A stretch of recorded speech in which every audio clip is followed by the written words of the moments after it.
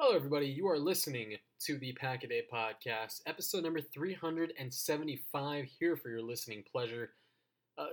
The content is for your listening pleasure, not listening to me, obviously. I'm flying solo today. I'm rolling as a lone wolf. No Matub. It's just me, myself, and I. But really, I don't look at it that way. I don't look at myself as alone doing this because I got you guys. Anyways. Yeah, 375 episodes in, and if you were not living under a rock the past 2 days, the Packers, they had their 19th annual family night scrimmage, where they practice in front of tens of thousands of Packers fans that fill the bowl inside Lambeau Field, and it's really for a lot of rookies and undrafted guys, it's their first exposure to playing at Lambeau Field, and it's their first exposure to playing in front of this many NFL fans in general.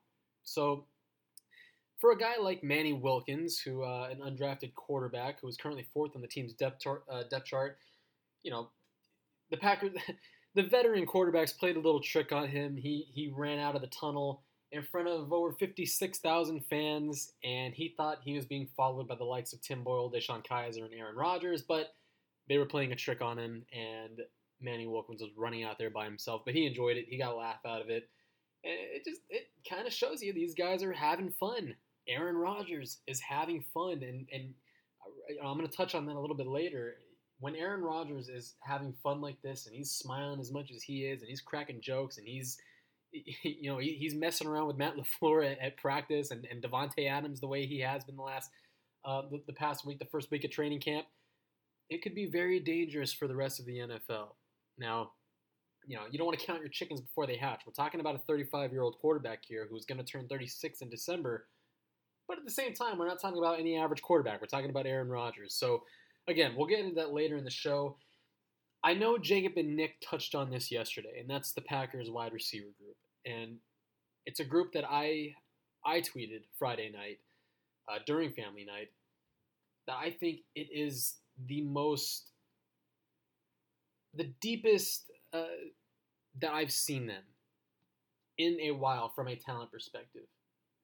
So before you come charging at me with your knives and your pitchforks and all that, from a talent perspective, not the deepest I've ever seen them, in recent years. This doesn't top the James Jones, Jordan Nelson, Randall Cobb, Greg Jennings group or anything like that. But from a talent perspective, this is the deepest that I've seen them in a long time, just because a lot of these guys are just making plays. And Aaron Rodgers said as much this past week. He said that there's going to be some really tough decisions to be made, especially at the wide receiver position as far as cutdowns go in September. Some of the guys at the bottom of the roster, they're making their case. They're making their presence felt in practice, whether the pads are on or off, whether it's a light walkthrough, it doesn't matter. These guys are making plays, and Aaron Rodgers a year ago, like his tune has completely changed. Last year, he just absolutely destroyed some of the young receivers and the way they were practicing. He was very, very he was not pleased, okay, with how they were practicing. That Jamon Moore, Equanimeous St. Brown, Marquez Valdes-Scantling, he wasn't pleased with how they were practicing. Of course, he had nothing but good things to say about Jake Kumerow, obviously.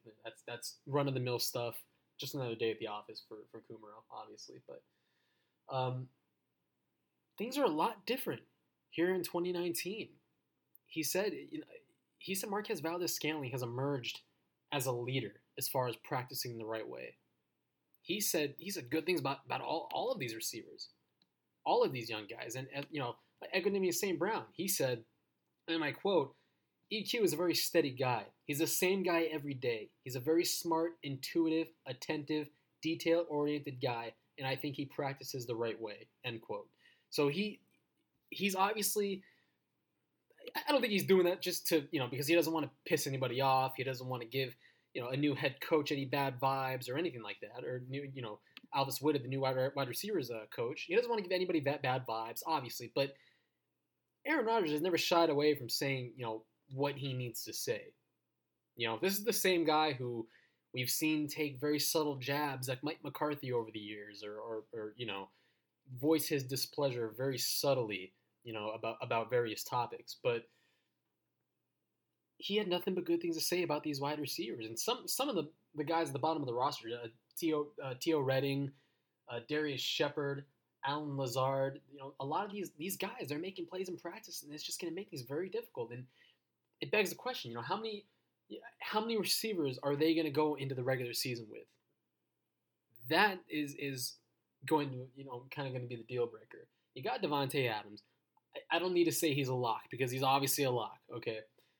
Geronimo Allison, EQ, MVS, Jamon Moore, who might make things interesting, is a fourth-round pick, and I don't think the Packers will give up on a fourth-round pick just going into his second season, learning a new offense and everything.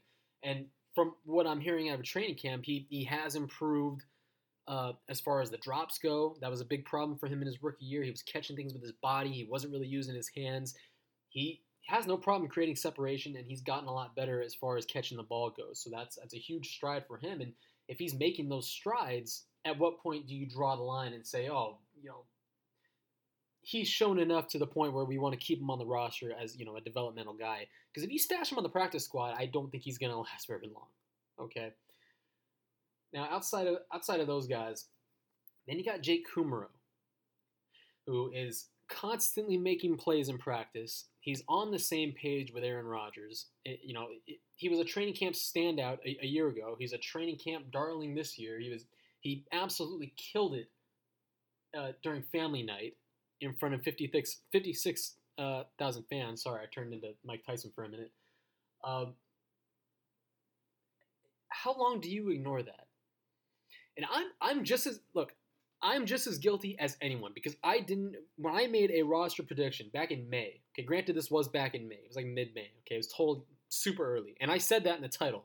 It was Jacobson's super early unnecessary roster prediction, whatever it was, but it was very unnecessary.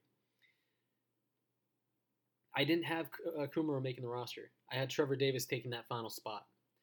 So that had the Packers going into the regular season with 6 receivers.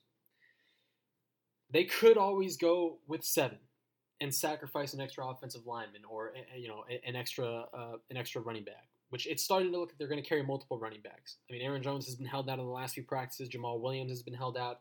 It's been Dexter Williams and Troy Carson really running the show. And Corey Grant, one of the newest acquisitions, he hasn't really gotten many reps. He's probably going to play a vital role on special teams as a return man, which could make things interesting for Trevor Davis, because he is the Packers' primary return man on punts, on kicks. So is he going to be able to hang on to a roster spot? But the thing is with Trevor Davis, he's making plays on offense now. And David Bakhtiari, the Packers' starting left tackle, he has even said that this offense is perfectly suited for Trevor Davis. This is Trevor Davis' calling. He's going into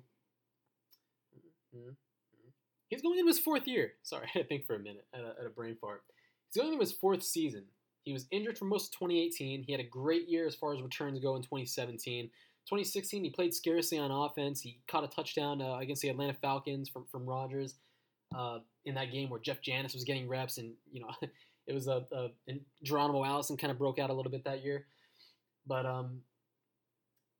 yeah, he's beginning to make plays on offense. He had a crazy catch over I think it was Nader Rouse, one of the Packers' undrafted corners last night, or on Family Night, Friday night, sorry. Yeah, he elevated, went after the ball. The highlights are all over Packers.com, by the way. Or if you have a Twitter, you can just search up. I mean, the clips are everywhere. But yeah, he's beginning to make plays on offense, and he has that speedy skill set that Matt LaFleur could definitely use and find various ways to implement into certain packages, however you want to get him reps. But there is no question right now that he's the Packers' most talented return man, and that hasn't been proven wrong yet, and that probably won't be proven wrong until the preseason. Packers play against the Houston Texans August 8th. They play every Thursday for the ensuing month throughout the preseason. They go to Baltimore the next week, by the way, then into Oakland for week 3. In Canada, technically, but Anyways, and then outside of those guys, outside of that 7, that's where things are just gonna kind of really, depend on the preseason reps. What these guys can do in live action when they have the pads on, they're playing in front of fans, they're playing in front of opposing defenses. because the talent is there with these guys. That's why I feel like this group is just so freaking talented, and Aaron Rodgers likes them. That's really as clear cut as that is. Obviously, he's got his favorites. He loves Jake Kumaro. I don't know what else to tell you, but this group is very interesting, and I just think cut down day is going to be very difficult as far as the wide receiver position goes, because this is, I'm going to echo what I said, this is definitely the deepest talent-wise that I've seen it in a good while. I feel like we need to talk about the Packers kicking competition a little bit, because this is Mason Crosby we're talking about here, okay? This is the Packers all-time leading scorer, okay? And I don't know if you guys know, but the Packers have been a franchise for a pretty long freaking time, so that's a little bit significant. And he didn't have a great year last year. He lost a couple of games off his leg alone. He's injured right now, dealing with a calf injury. He hasn't been able to practice. It's been Sam Ficken. The Packers signed him in the spring. He's been getting all of the reps at kicker. He's been meh. I think that's the best way to put it. He's been meh. Okay. He didn't have a great night at family night in the bowl in front of 56,000 fans.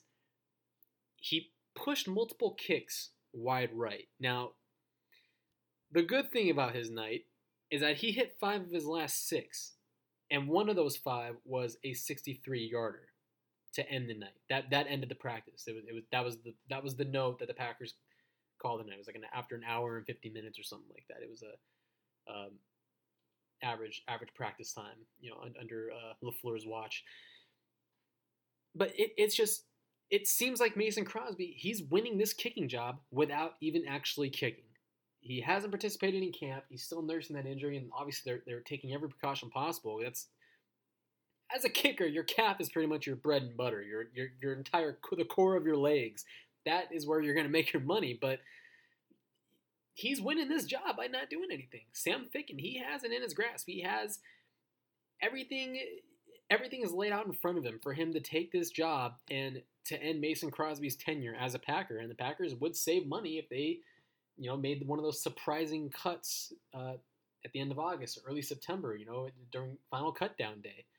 If they decide to part ways with Mason Crosby, they save some cash in the bank and roll with a new kicker. Mason Crosby, excuse me, he hasn't had competition at kicker since Giorgio Tavecchio in 2013, who, by the way, is still on an NFL roster.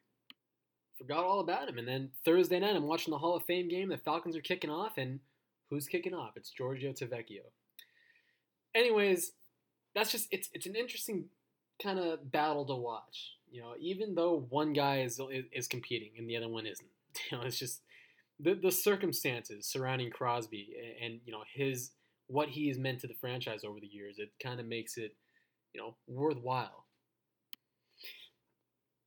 So, moving on, the scene is family night. Davante Adams is lined up across Nadir Rouse in the red zone. Deshaun Kaiser at quarterback. In comes Jair Alexander. He wants the rep. Rouse steps aside. Alexander comes in, takes Davante one-on-one.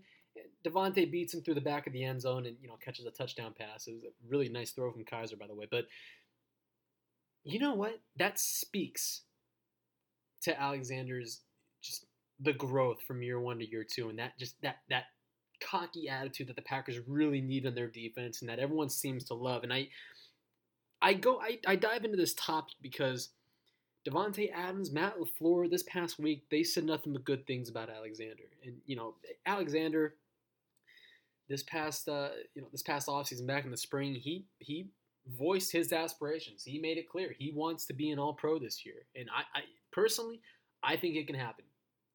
Multiple outlets has pegged him as the next breakout corner, the next big thing at the position. And it helps. It helps when every practice he's lined up across from Davante Adams, who's like one of the finest route technicians in football. There is probably nobody better off the line of scrimmage than Davante Adams right now. And a lot of people who hear that, they might call it biased. But watch Davante Adams tape, okay? Everything he's done the last 2 years, hell, even 3 years, just just watch it. Watch what he does to opposing cornerbacks off the line of scrimmage. And I mean, we saw it at family night. He shook Jair Alexander out of his boots. I don't know if it was on that rep I was referencing, but it was one play where Alexander was matched up against Adams, playing man. Adams just shook him out of his freaking boots. He beat him handedly off the line. But the thing about that rep that made it so special was that Alexander recovered quickly. He recovered fast. And if any of you follow me on Twitter, it's on my timeline from Friday night, late Friday night. So you can go back and look at it. There's a clip of it. But I loved what Davante Adams did right off the line. But the thing that impressed me the most was Alexander's recovery speed. And he led the Packers in pass breakups last year with 11. He battled a couple injuries here and there, and he only played in 13 games, and he had to leave 3 others because of injury. So the Packers kind of need him to stay healthy, especially if he wants to, make those aspirations real, because he has the potential. That there is no question about that. The talent is there. The projection is there. He is going to be very good. He needs to stay on the field, and that's the guy who is going to be matched up against the number 1 receiver when they come to town. Okay, that's going to be the security blanket of your defense. And Aaron Rodgers, he said it as much last week. He said Alexander, he isn't scared. He doesn't have that itis. When big receivers come to town, he looks forward to that. So just having that mentality on the Packers defense, I think just kind of shows you how much the defense as a whole has kind of changed ever since, not since Dom Capers was fired. I'm not looking at it that way, but ever since Mike Pettin was brought aboard in January of last year, the changes have been obvious. There's more grit in this defense. For example, they signed a guy like Antonio Morrison last summer, and he was just an absolute vicious middle linebacker who was not scared to shoot gaps. He was not scared to play in the teeth of the defense and just tackle guys. He was not scared to get physical. And the Packers, they have more guys like that now. Zadarius Smith, massive dude, he's not afraid to get physical. Preston Smith will just destroy you one-on-one. No more Mike Daniels. Obviously, he's now with the Detroit Lions, but he was another kind of embodiment of exactly what I'm talking about. It's just, I love what the Packers defense can, what they are going to be able to do. At least on paper right now, this is probably the most impressive group that they've had in the last few years. And look, all Aaron Rodgers has ever needed, if he plays at a sustained level that Aaron Rodgers is just Aaron Rodgers, where it makes you go, okay, oh yeah, this guy's good. Now we know why this guy is, one of the best in the league, one of the best ever. All he's ever needed was an average defense. But what the Packers have right now on paper, with the acquisition of Adrian Amos, with bringing aboard both Smiths, and the drafting of Rashawn Gary, who has been absolutely explosive in training camp. He was explosive on family night. Oh, and can't forget Darnell Savage. Packers finally have a formidable free safety who might be able to just lock down one side of the field. Once he kind of gets his sea legs under him and really gets accustomed to the professional playing style, this defense has a chance to be above average. They have a chance to break that top 10 cusp. And if they can do that, and Aaron Rodgers can play just good football, his level of play last year will be fine if this defense can play top 10 football. That's the 4,400 passing yards and the 25 touchdowns and just 2 picks. Could do with a little less throwaways, obviously, but there are reasons for that. There's context for everything. This team, the build of this roster right now, and the attitude of this defense, Jair Alexander included, that level of confidence that is absolutely contagious and absolutely just fills the locker room. They have the chance to be something special. Now, they haven't even played a preseason game yet. There's still a lot of things that have to come together on the field. This new offense with Matt LaFleur, Aaron Rodgers still has to, figure out who his guys are and kind of who is best fit for this scheme. That's something LaFleur has to figure out. That's why Jake Kumerow, I don't think is an exact roster, an exact roster lock right now. It's going to come down to whether or not LaFleur obviously feels Kumerow is the best fit for his scheme, regardless of how many plays he makes. He might have guys that he feels are better fits. Who knows? Injuries can happen. That's me knocking on wood, by the way. Injuries can happen. Anything can happen. Haven't even played a preseason game yet, but the projection, it's sky high right now. So there are so many reasons to be optimistic right now moving forward as the Packers begin this coming week prepping for their first preseason game of the 2019 season. They have joint practices with the Houston Texans on August 5th and August 6th. So anybody going to those, attending those, look forward to them. J.J. Watt coming back to his roots in Wisconsin. It's going to be fantastic. Jair Alexander against DeAndre Hopkins. J.J. Watt against David Bakhtiari. It's going to be fun. And I envy any of you who are going to be there in person. So that will do it for this episode of the Pack-A-Day Podcast. I was your host, Zach Jacobson. I say that now because I didn't say that at the beginning of the show because I'm an idiot, as most of you know. Thank you, everybody, for listening. Be sure to like, subscribe, review. Did I say subscribe? This ain't YouTube. This ain't YouTube. Be sure to like and leave a review on iTunes. Do whatever you guys got to do. I hope you enjoy the show. And we'll be back with a brand new episode for you Monday morning. Thank you, everybody, for listening, and go Pack, go.